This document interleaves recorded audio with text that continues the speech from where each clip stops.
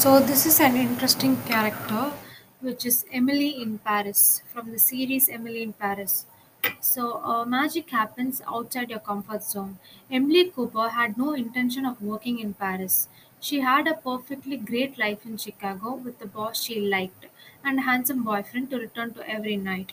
When Emily's boss, who was set to fly to France, found out she was pregnant, she leaped at the chance to fill in for her. As a result, she embarked on the most thrilling and colorful chapter of her life to yet. Sometimes in life, we must pick between something simple and familiar and something that will push our abilities and endurance to their limits.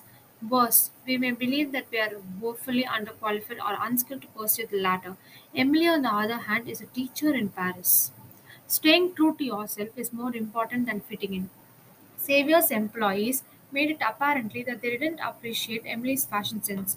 They frequently chastised her style, her outgoing demeanor, and even her personal convictions.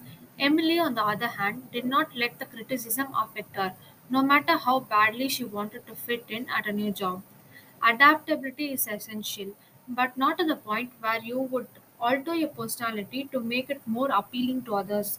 It's pointless to try to modify yourself to suit someone else's taste since the ones that are for keeps will accept you for who you are.